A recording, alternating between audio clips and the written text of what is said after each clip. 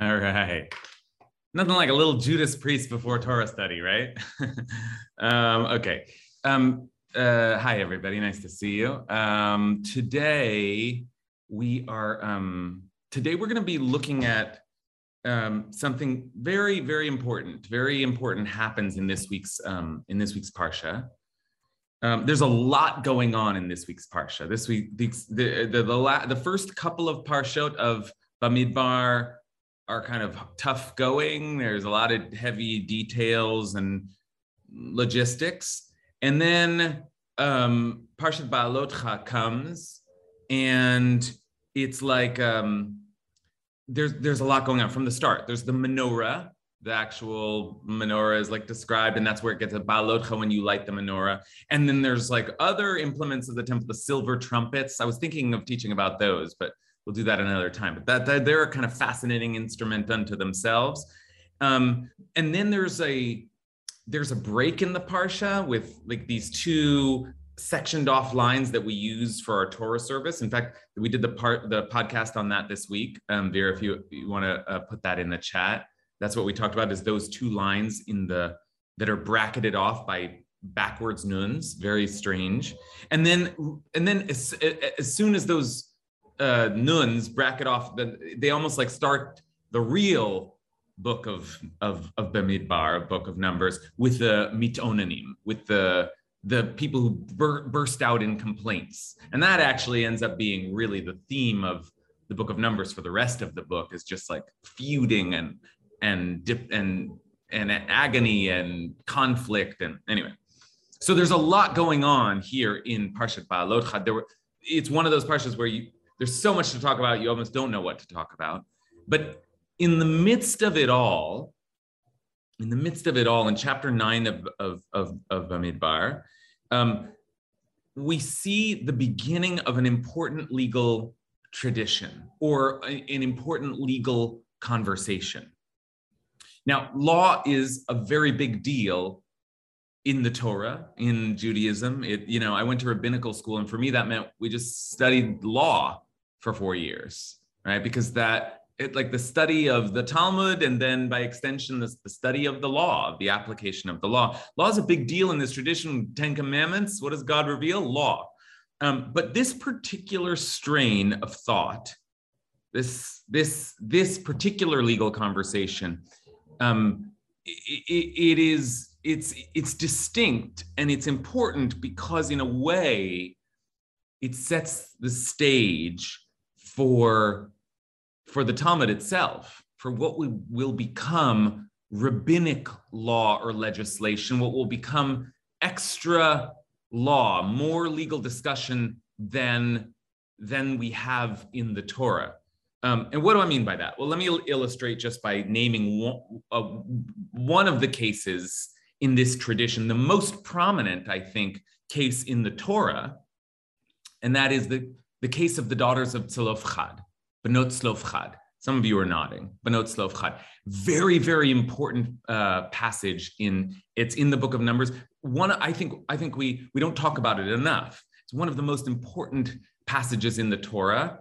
And the case is essentially this. We'll look at it today, but essentially that inheritance in the Torah is passed through the patriarchy, right? But literally patriarch. The inheritance is passed through sons, from fathers to sons, and that, in a sense, doesn't affect.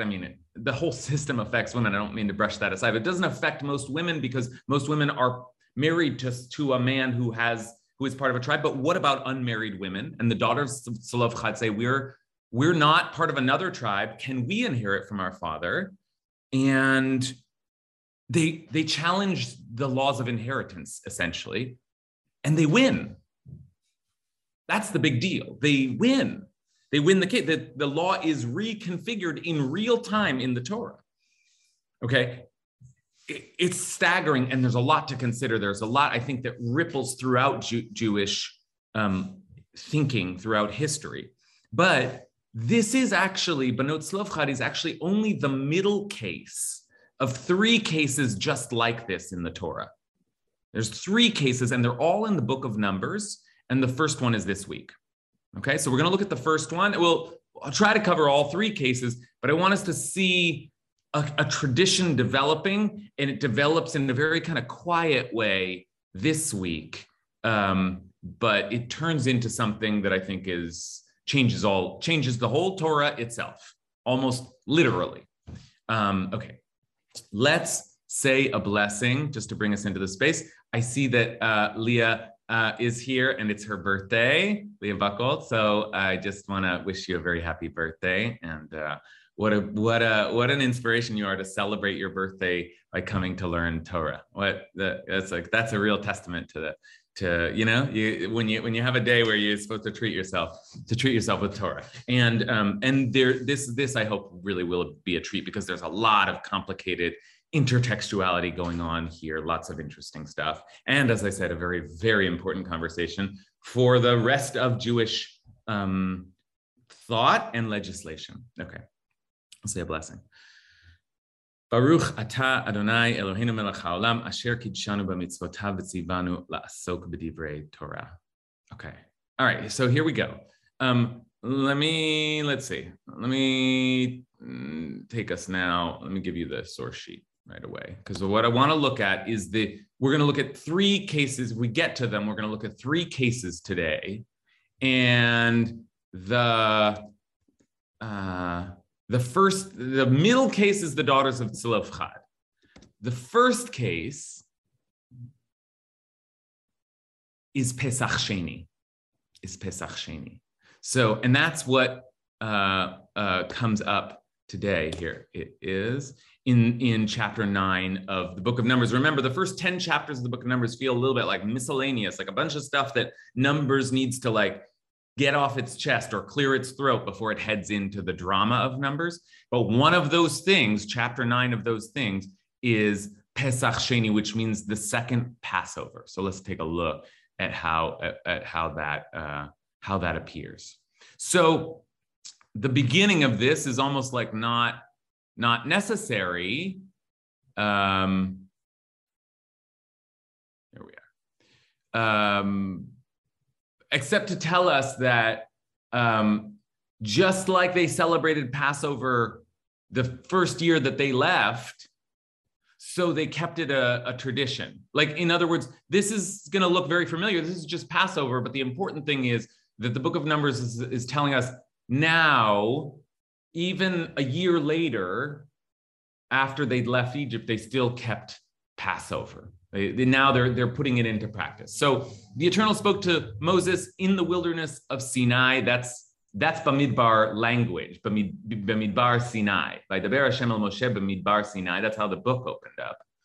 On the first new moon of the second year following the exodus from the land of Egypt, saying, let the Israelite people offer the Passover sacrifice, which they just called the Pesach, at its set time. So you got to offer it at a set time, and we got that when we were leaving Egypt. The set time is the 14th of Nisan. So okay, so you shall offer it on the 14th day of this month. This is it. We're in the new year now, the second year of our journey. We're beginning at twilight at its set time. You shall offer it in accordance with all its rules and rites. And Moses instructed the Israelites to offer the Passover sacrifice. They offered the Passover sacrifice in the first month on the 14th day of the month at twilight in the wilderness of Sinai. There's that Bamidbar Sinai again, in the wilderness of Sinai. All right, so it's like almost telling us, like, we're not near Egypt anymore. It's not about Mount Sinai anymore. We're in the desert now. We're heading into the desert. Just as in accordance with everything that the Eternal had commanded Moses, so the Israelites did. Kain asu b'nei Yisrael. Okay, but Vayhi anashim asher hayu tmeim lanefesh adam v'lo yachlu la'asot hapesach biyom hahu vayakrivu lifnei Moshe v'lifnei Aaron biyom hahu. But there were some men who were impure or tameh through contact with a corpse. which is that's the most severe form of impurity you can have. If you touch a dead body, that's impurity. You can't come into contact with anything holy, meaning temple holy. Okay. So they had come into contact with the corpse and they could not offer the Passover sacrifice on that day. They were impure. So they came forward. That same day. I'm bolding some of these words because they become key phrases throughout all of these cases. They came forward on that day before Moses and Aaron, and they said to them, now this is a big moment. And it's more dramatic when the daughters of Tzlofchad do it, but this is the first time we have anything like this. The men said to them, though we are impure because of a corpse, why must we be prevented from bringing forth the Eternal's offering at its set time with the rest of the Israelites? אנחנו טמאים לנפש אדם, למה ניגרע לבלתי הקריב את קורבן אדוני במועדו בתוך בני ישראל? We want to do it in the middle of, with everyone else. And Moses said, stand by. Okay? That also should be bolded. Moshe, imdu, stand by, imdu, stand here. Ve'eshma ma yitzaveh Hashem lechem. Stand by and let me hear what the Eternal commands for you.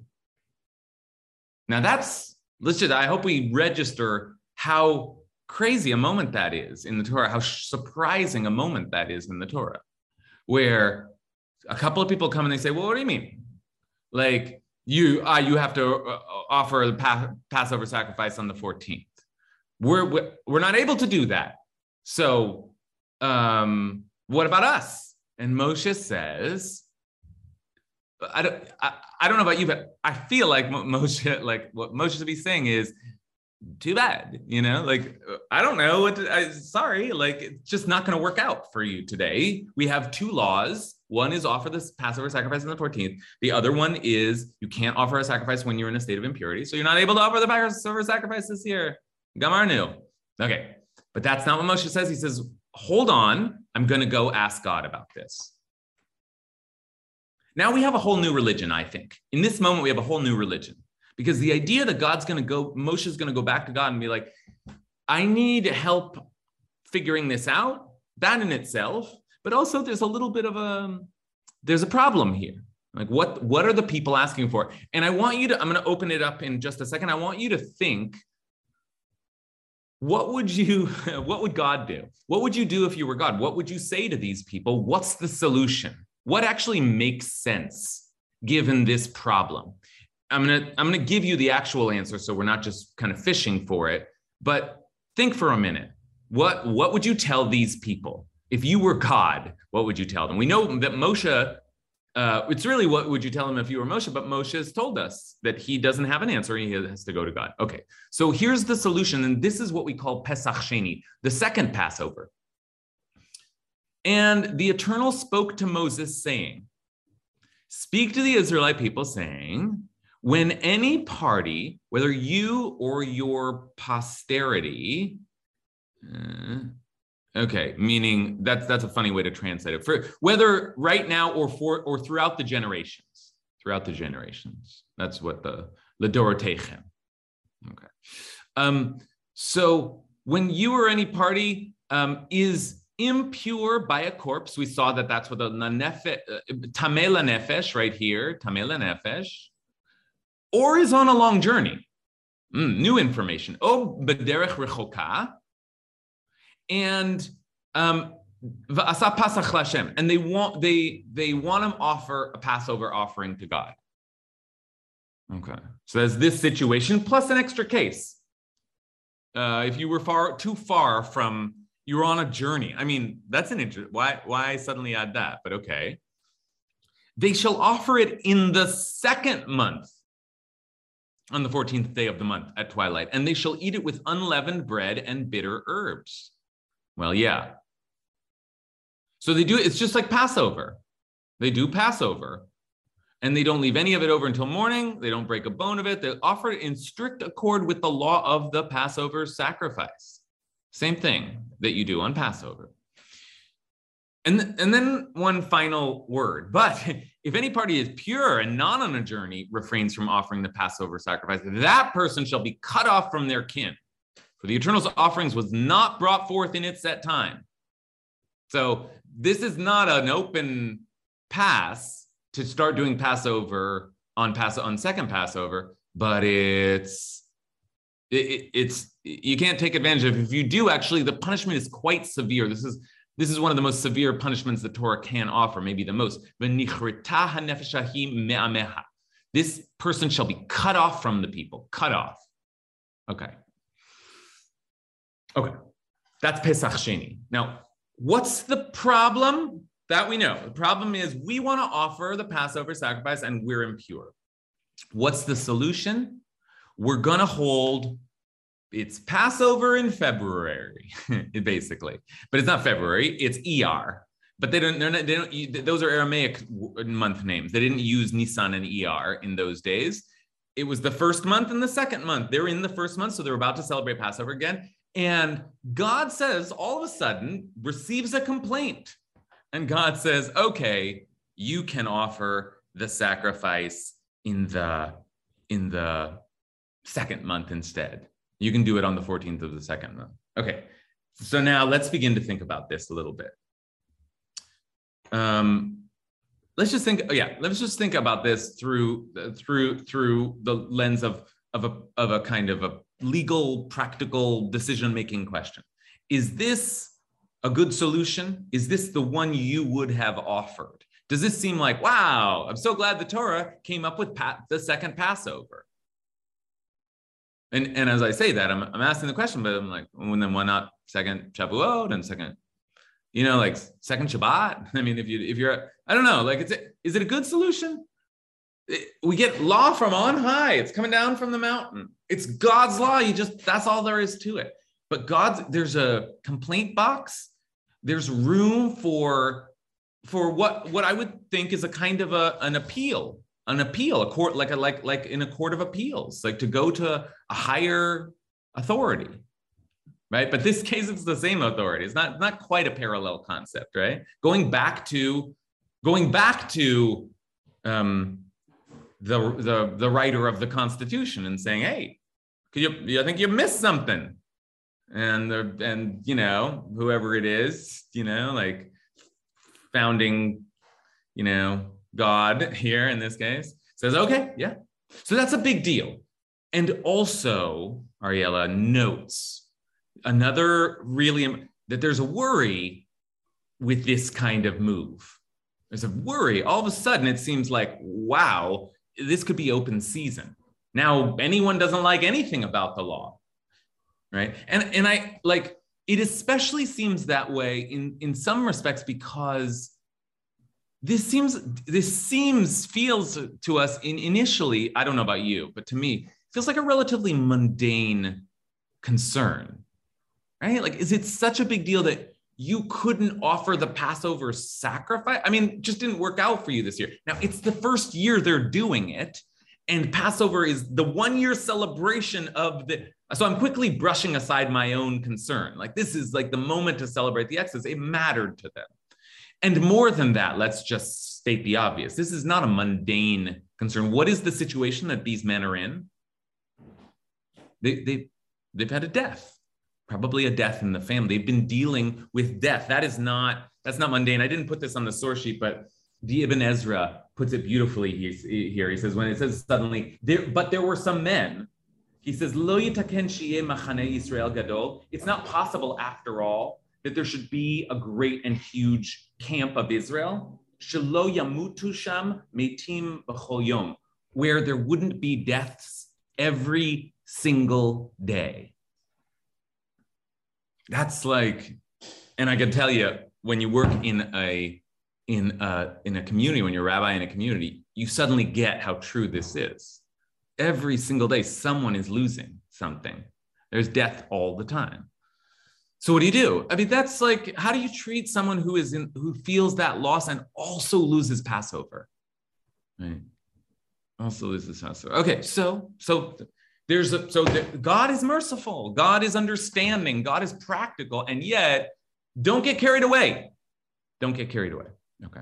All right. More thoughts. Let me turn to Matt Silberstein. Matt Silberstein, who has been very transparent all along, but shared with us just again last week that is on a real health journey right now of healing. And so we're just like all the Torah study that we do, we're thinking of healing for Matt Silberstein, such a helpful and brilliant member of our group. So just like, thank you. Just blessing you with healing. Matt, what are your thoughts? Thank you. To some extent, this goes back. I'm still, what you asked what we would do, and my answer is I don't know how important sacrifice is, and I don't know yet what clean and unclean, how important it is and so I can't answer. If sacrifice is incredibly important, then you do the sacrifice. I don't care if, and if unclean is incredibly important. And this is telling me, unfortunately, in a sense, well, they're both really important. So I'll make it work. And I still don't know which is more important, why they matter. I don't almost feel like this is God playing with me, because rather than saying, oh, you're concerned, I'm going to help you, I'm still in the same place of not understanding what these things are doing, why they're there, what's more so, what's less so. So that's all incredibly, I said the first word I used was helpful that describes Matt's role in our conversations. And that is just incredibly helpful, right on target. I mean, Matt puts it so well. There's a couple of variables here that are kind of marching against one another. And one is the importance of the sacrifice, the Passover sacrifice. And the other one is the importance of being pure in a state of purity when you offer a sacrifice. And Matt is saying like, well, is this a good solution? I guess it kind of depends on how important it is to offer a sacrifice. I don't really have any experience with that. And the Torah has the Torah named this as the most important thing? You're supposed to do it, but there's lots of things you're supposed to do. And then the question of, well, if it's important to do it, can you offer it in a state of impurity? Or is it really important to be pure? I mean, can we fudge that a little bit? I don't know. How important is it to you, God? And in a way, that's what the people are asking. Is like, can't we just, come on? Can't we just, and how are we to evaluate it? Is somehow God says, it seems that God says, and I want to just note this now. So first of all, very helpful what Matt is pointing out here. That it's like when we hear the case of the daughters of Tzlofchad, we have an immediate moral entry point. Oh yeah, and especially we in the feminist age, we are like, wow, we see right away that the women were left out. So they stood up for something that was unjust, and when it's resolved, we feel like, well, thank God. I mean, there's a little bit of just a burst of proto-feminism in the Torah, if only that. I mean, that's great. But this is like, it feels like very technical. Now, having said that, I want to just name something you may have seen, but what is it that God offers them? Is it what they wanted? Is it what they wanted? I see some people shaking no. So some of you notice what God said was tell them they can just do it on the second month. And they'll just do it as if it was the first month. There's an interesting discussion of like, is Passover Sheni, is Pesach Sheni just like the first? And like, not exactly. You can eat bread around this time, but the main thing is that the sacrifice, is that you can bring that again, right? Okay, that's what God said, but that's not what they wanted. They came forth and they said, we're impure, but why can't we bring it at its set time along with everybody else? Okay, and that set time, that was something that Moses had said already twice. So that's b'moado. That's not random language. That's a moed is an important thing. So again, I would bring a Matt Silberstein question to the table. Is a moed an important thing? Does it have to be done in its set time? Yet another variable. But it's interesting because God didn't give, the law was appealed and God didn't say, oh, okay, you can just offer sacrifice along with everyone else. What God said was, okay, you can have another month for it. Now that's totally different. Okay, so let's keep thinking about this. Marla Brachman, are you, Marla, are you close or far away? I am in beautiful 97-degree Kansas City. How are all of you? All right, good to see you. And I see you in your shorts, perfect for the weather. Are you camera ready today or no? I'm not camera ready. I apologize as I'm running around. Okay. But I did want to just bring out two things in this conversation, and thank you, Matt, for getting me thinking secondarily. One is, you said it yourself when you said, oh, this is like the beginning of a new religion or a new part of our religion. And for me, this is like the beginning of the machloket. This is the beautiful part of having a conversation with the Almighty that we can have, and we're okay to have, and we should have. And you know, it's not a case of if mom says no, go ask dad. God gives an answer, but it's not exactly what these guys asked for, because Moed does count, and it counts for the whole community of Israel. But I imagine that these guys are tameh because they were caring for their entire community. So God says, wow, you believe in the community. Here we are a year out, and you believe in me, and you want to offer this gift to me. What's a good compromise that we can all live with? And that is Pesach Sheni. Okay, I love everything you said, Marla. Thank you for all of that. So Marla kind of deepens the takeaway. I mean, the concern that Ariella raised is so correctly the central movement here, which is the idea that, you know, God, we can challenge and God will listen, right? What Marla says is, yeah, and it's more than just like a bit of mercy, a bit of listening. And that's actually what Moses says, right? Imdu, you stand here, but eshma'a, and I'll listen to what God says. So I'm going to communicate to God, I'll listen back. So there's a listening going on here. And what Marla says is like, yeah, there's a conversation. Like that's what's so radical about this moment, is that it seems so far like it's just Moses is the channel, and he'll be delivering messages. And now it's like, no, we're going to talk to God back and forth. And it's going to be contentious, actually. Marla said machloket. There's going to be like, you know, an event. That's why I suggest that this is the beginning of what will eventually turn into rabbinic Judaism, where we have the famous words, lo b'shamayim hi, no, God, you don't get to decide this case anymore. The Torah is in our hands now. We are the legislators. We're going to have to figure this out ourselves. And God laughs and says, nitzchuni banai, my children have defeated me. You win, you get to decide. Yeah, right on. That becomes a great point of pride in our tradition, that we, the people, are empowered to interpret the law. Right? So that's like, and yet, it's not exactly like we, the people, American style. It's like, it's a back and forth. God is still there, and God says, no. You can't just like do whatever you want. You can't come with impurity into the holy place, but I'll give you another month. We can work this out. You know, there's something very beautiful about this moment. Yeah. I'm forgetting what was the second thing you said, Marla? Just there at the end. I can't remember, but both of Marla's points are good. I can't remember. That Moed does count, because we're building a community here, and we're all answering to the same clock.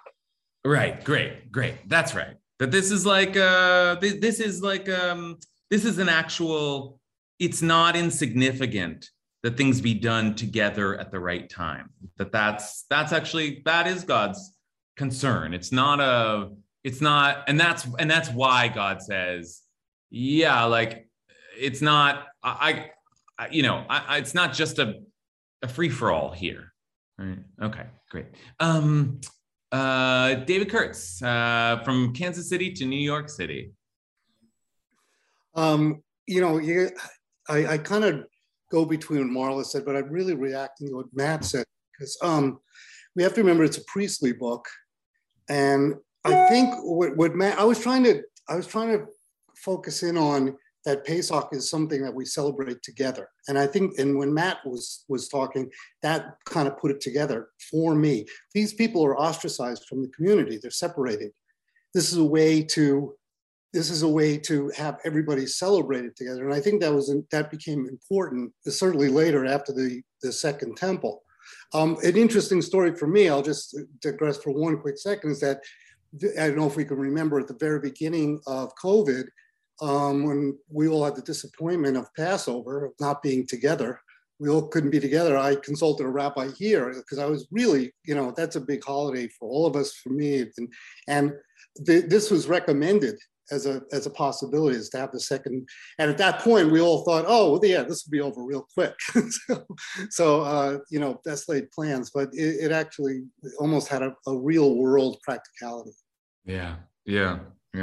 And we're in the realm, which is an important realm on all of law, but certainly in Jewish law, of contingencies and exceptions and loopholes, frankly.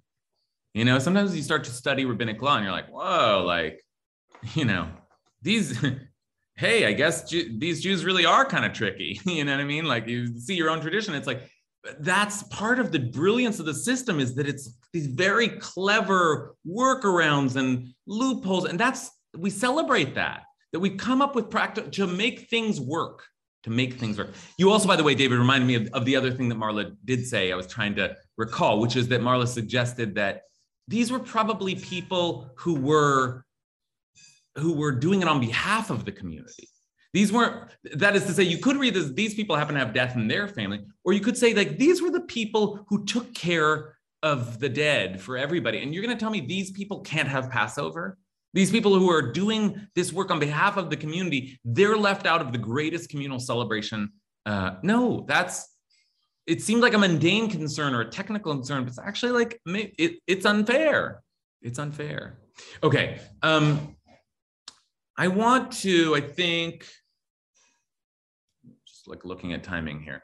I think it would be important now to take a look at the Daughters of Tzlofchad case. And so that we can see, I want to see all these three cases.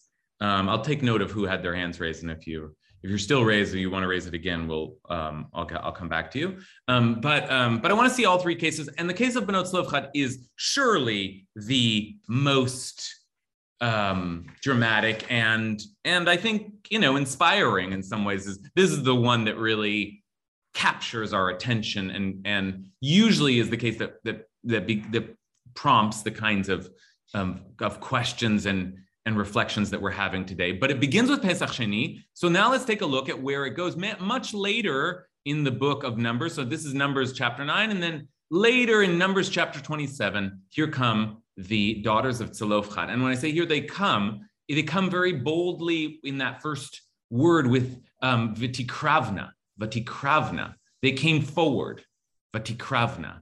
And that language, we saw that language before. It is both the language that you use to describe offerings themselves. Offerings are brought forward.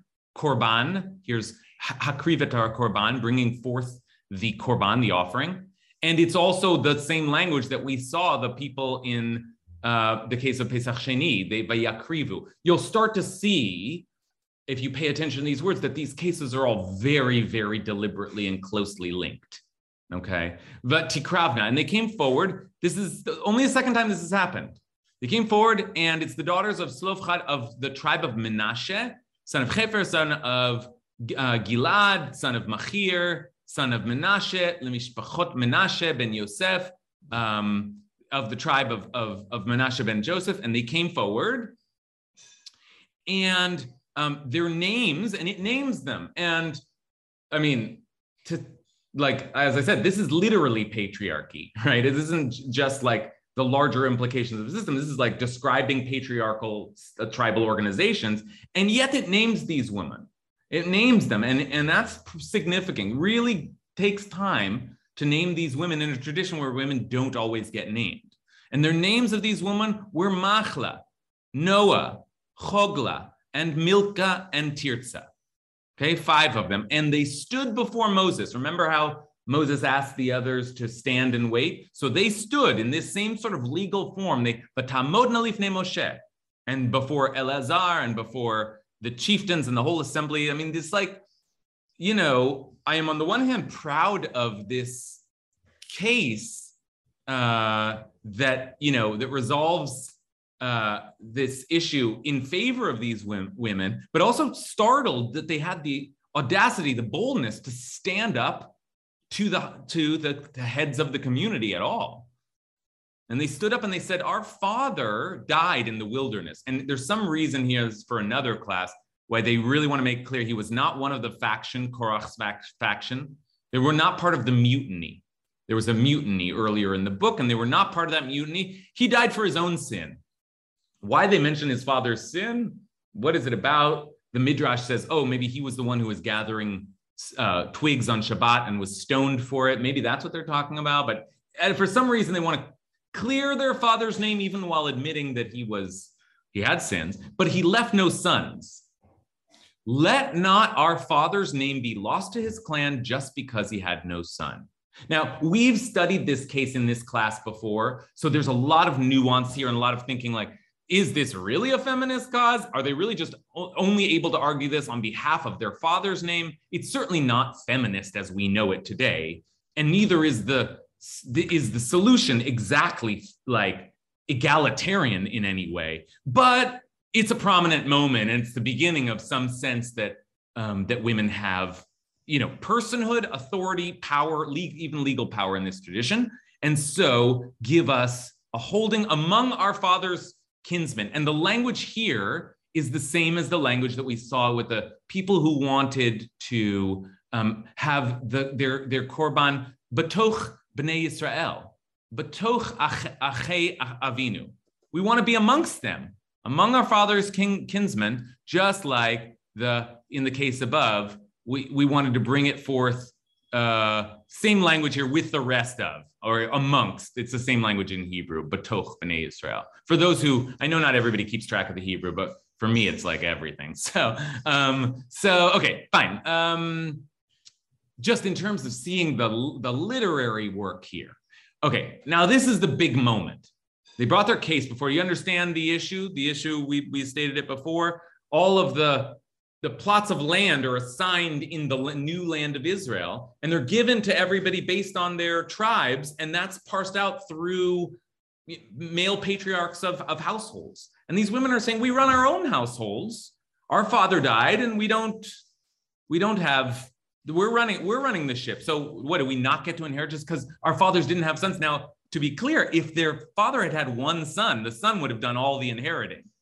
So it's like the whole system is like, it's not fair to women. Let's, by our standards. And yet, here's an exception. They're pointing out, what do we get nothing. And look at what Moses does and look at what God does. Okay. So here's the solution. This is the second and the most famous of our three cases today. Very dramatic line by Yomer Adonai el Moshe lemor. God spoke to Moses saying, Kain bnot tzlofcha dovrot. They have spoken correctly. This is if I thought the last case was a massive moment in the formation of the Jewish legal process, this is like next level. Kain bnot tzlofcha dovrot. They've spoken correctly. The original translation said the plea of the daughters of Tzlofchad is just, and there's a feeling there that I think is right, but I just retranslated because the language that they're using for just is kain, which is not exactly just. It's actually more like right, or even in modern Hebrew you would know this as the word yes. So yes, they have spoken. If you turn that into a noun, it's kenut, which means honesty. So they've spoken with truth is what it really means. They have spoken the truth. They have spoken the truth. Now, this is like, even theologically, is like the Midrash goes crazy. What does it mean? They've spoken they knew something that was true that God didn't reveal, or that God hadn't yet revealed, or God. There's like and the Midrash says they saw what Moses couldn't see. So there's spiritual ways to address this. But in the shot of the text, in the simple reading of the text, it's like they brought up a point that, quote unquote, kiviyachol, God had not thought of. Just like, oh, good point. Okay, yeah, let's do it that way then, and I'll just read you the end of the case, and then we'll see how this case builds. I'd like to hear how you think this case builds on the last, but they've spoken correctly. You should give them hereditary holding among their father's kinsmen, transfer their father's share to them. Women can own land and property. Big moment, right? In the long journey towards towards a just society. Further, speak to the Israelite people as follows. If a household dies without leaving a son, you'll transfer his property to his daughter. Oh, right. Yes, that's seems obvious to us, but it wasn't at all obvious then. And to make clear it wasn't obvious, if he has no daughter, you'll assign his property to his brothers. If he has no brothers, you assign his property to his father's brothers. It's all male patriarchal distribution here. But a father can distribute property to his daughter. And presumably, so can a mother, right? If the father had died and the mother was now holding the property and then died, it could also go to a daughter if there were no sons. If his father had no brothers, he shall assign his property to his nearest relative in his own clan, who shall inherit it. This shall be the law of procedure for the Israelites as the Eternal commanded Moses. Okay, so that's the law. Bum, bum, bum. Okay, so what I want to think about with you, of course, is this is a big case, and we're leaving less time for it than the first case because this week's case is the first case, Pesach Sheni. But now that we can see them together, let's think for a minute about what is similar about these cases. You can hear the language is like one echoing the other, but what is similar about these cases, and what's different? Right? What's the same? I'll start to name some of the same things. Like there's some claim that something's not fair. We were left out of something, and there's an appeal, and there's some kind of solution. Okay. What I'm really interested in is how is this case different, or how does it move the ball forward, or suggest something that what is distinct about this case, given what we've just seen? How does this case change our understanding of this legal conversation? Okay, turn to Leah Matsui. It may not answer the question. Do you want to hold? No, I want to talk. Okay. There seems to be a thematic through line. It's very important for me about standing. God straightens the bent. We were slaves. Moses stood before the burning bush. He has to take his sandals off, but he's standing. Moses and Aaron stand before Pharaoh. And in our services, we get Bob Marley saying, stand up for your right. And I think this is the basis of what I define as legality is we're being right from the beginning of Moses's encounter with Hashem. We're being invited to stand up for what is just. Great. Thank you for that, because I pointed out along the way that there are some key words here. It's important to follow those key words, not just to see the razzle dazzle of the Torah, but because something's being emphasized. And Leah's exactly right to say that this is the standing before Moses, standing before God, standing before the tribunal, standing before the court, that kind of language, that becomes important language. It's the language of both legal procedure, and in as much as legal procedure is religious life in this tradition, it's it has a sacred quality to it. They stand and they await judgment, and there's something both bold and deferential about it all at once. There's a powerful language there. Okay, let's continue to think about this. Noah Pollack.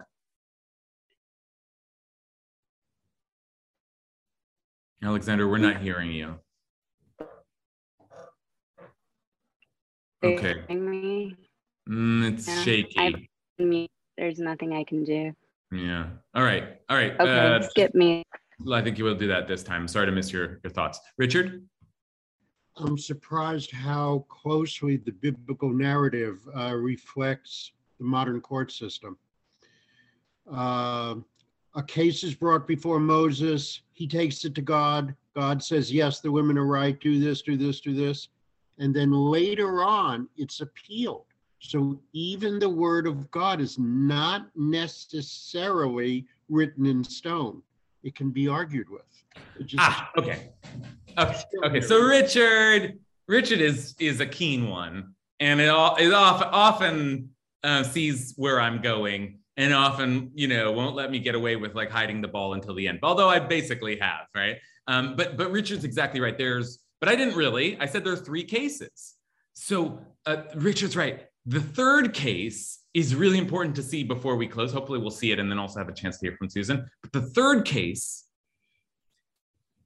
comes at the end of the book of Numbers. They're all in the book of Numbers. We saw Pesach Sheni, second Passover, saw the daughters of Zelophehad. It's like very, very meaningful case on lots of levels.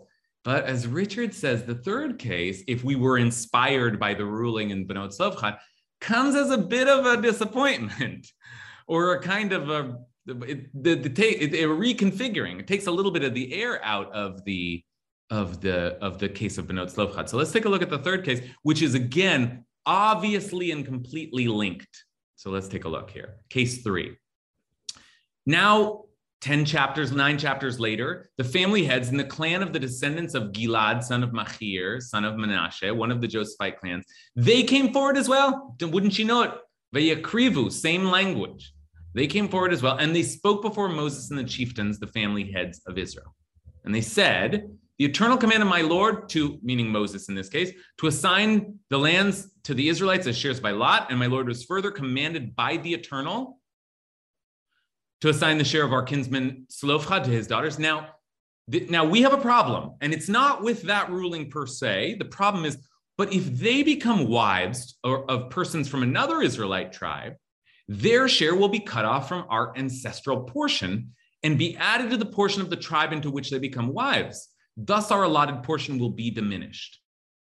Even when the Israelites observe the Jubilee, their share will be added to that of the tribe into which they become wives, and their share will be cut off from the ancestral portion of our tribe. Now, it's a technical issue. There's a way in which we can all understand and even sympathize with what they're talking about. But in order to do so, you have to kind of accept the premises of the land distribution into 12 plots based on tribes, and the idea that if women held land and then got married, they would bring that land into their marriage. And the problem that these men are noting, and I don't know how to solve it, it might involve far greater structural changes than the second case did, the case of Zelophehad. But what they're saying is every tribe has a certain holding in the land of Israel.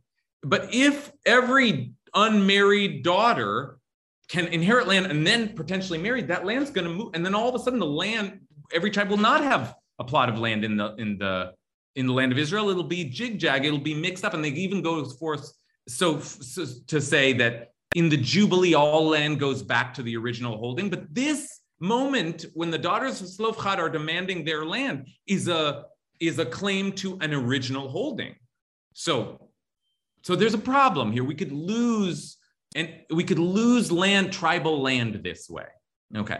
Whether you think that is whatever you think of that claim, you can understand where they're coming from. It's not, we don't think women should inherit. It's that there's now a problem given patriarchy. It's still patriarchy. I mean, I don't mean to hide that at all. Okay, but listen to the response. Okay, now listen carefully. Because there's, how much time do we have though? Just 1 minute. Okay. Moses commanded the children of Israel in accordance with the eternal.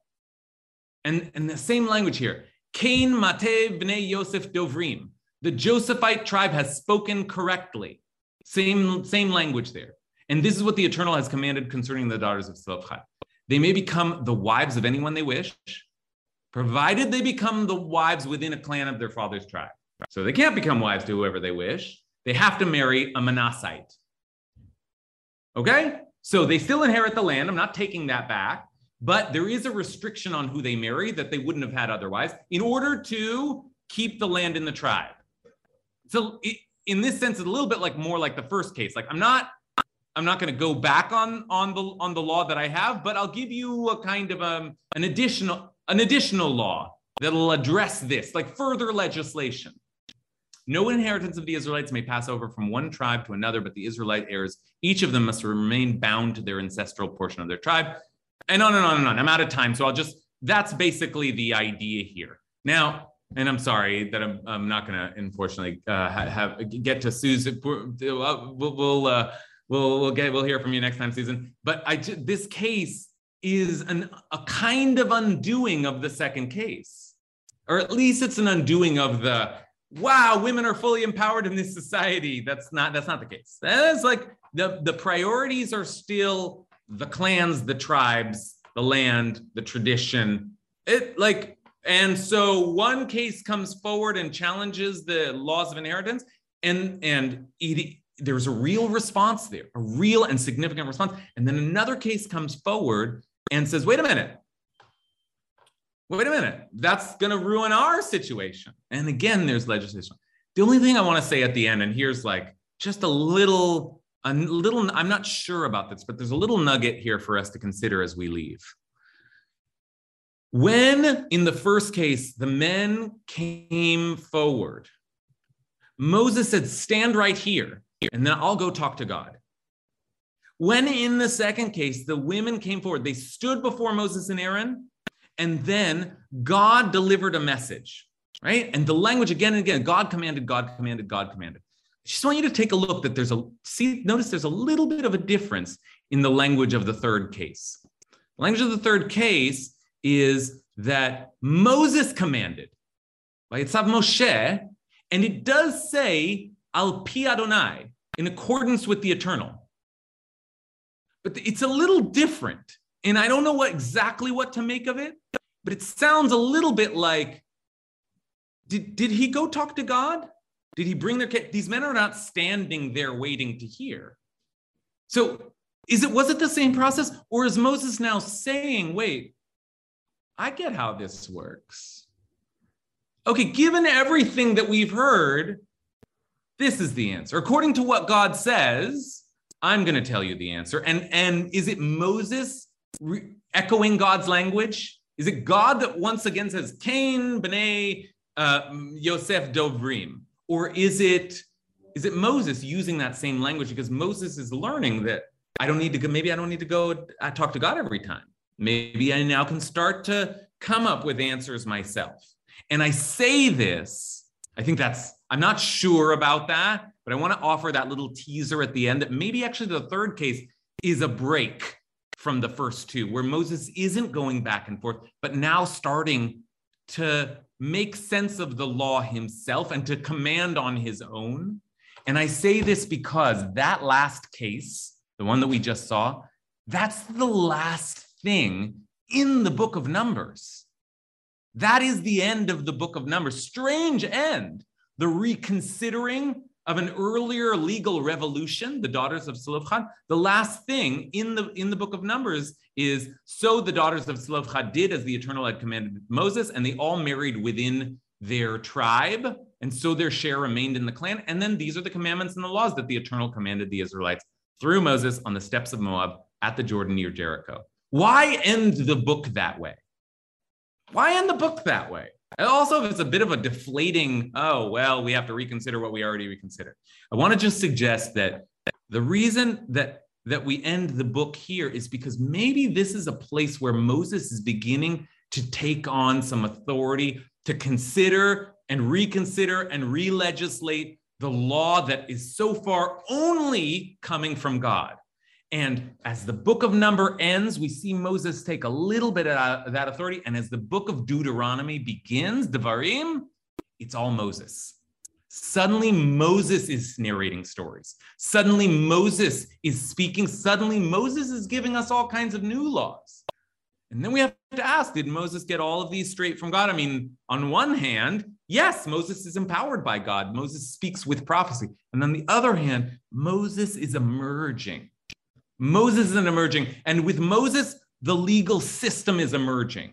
The courts are emerging. The legislative process is beginning to emerge and it will keep emerging and turn into the rabbinic Judaism, the thing that we have inherited, the complicated and sometimes noble and redeeming, and sometimes kind of twisted and loopholed and sometimes even disappointing, but and messy. But that's the law in action, the legislative process. It's not in heaven.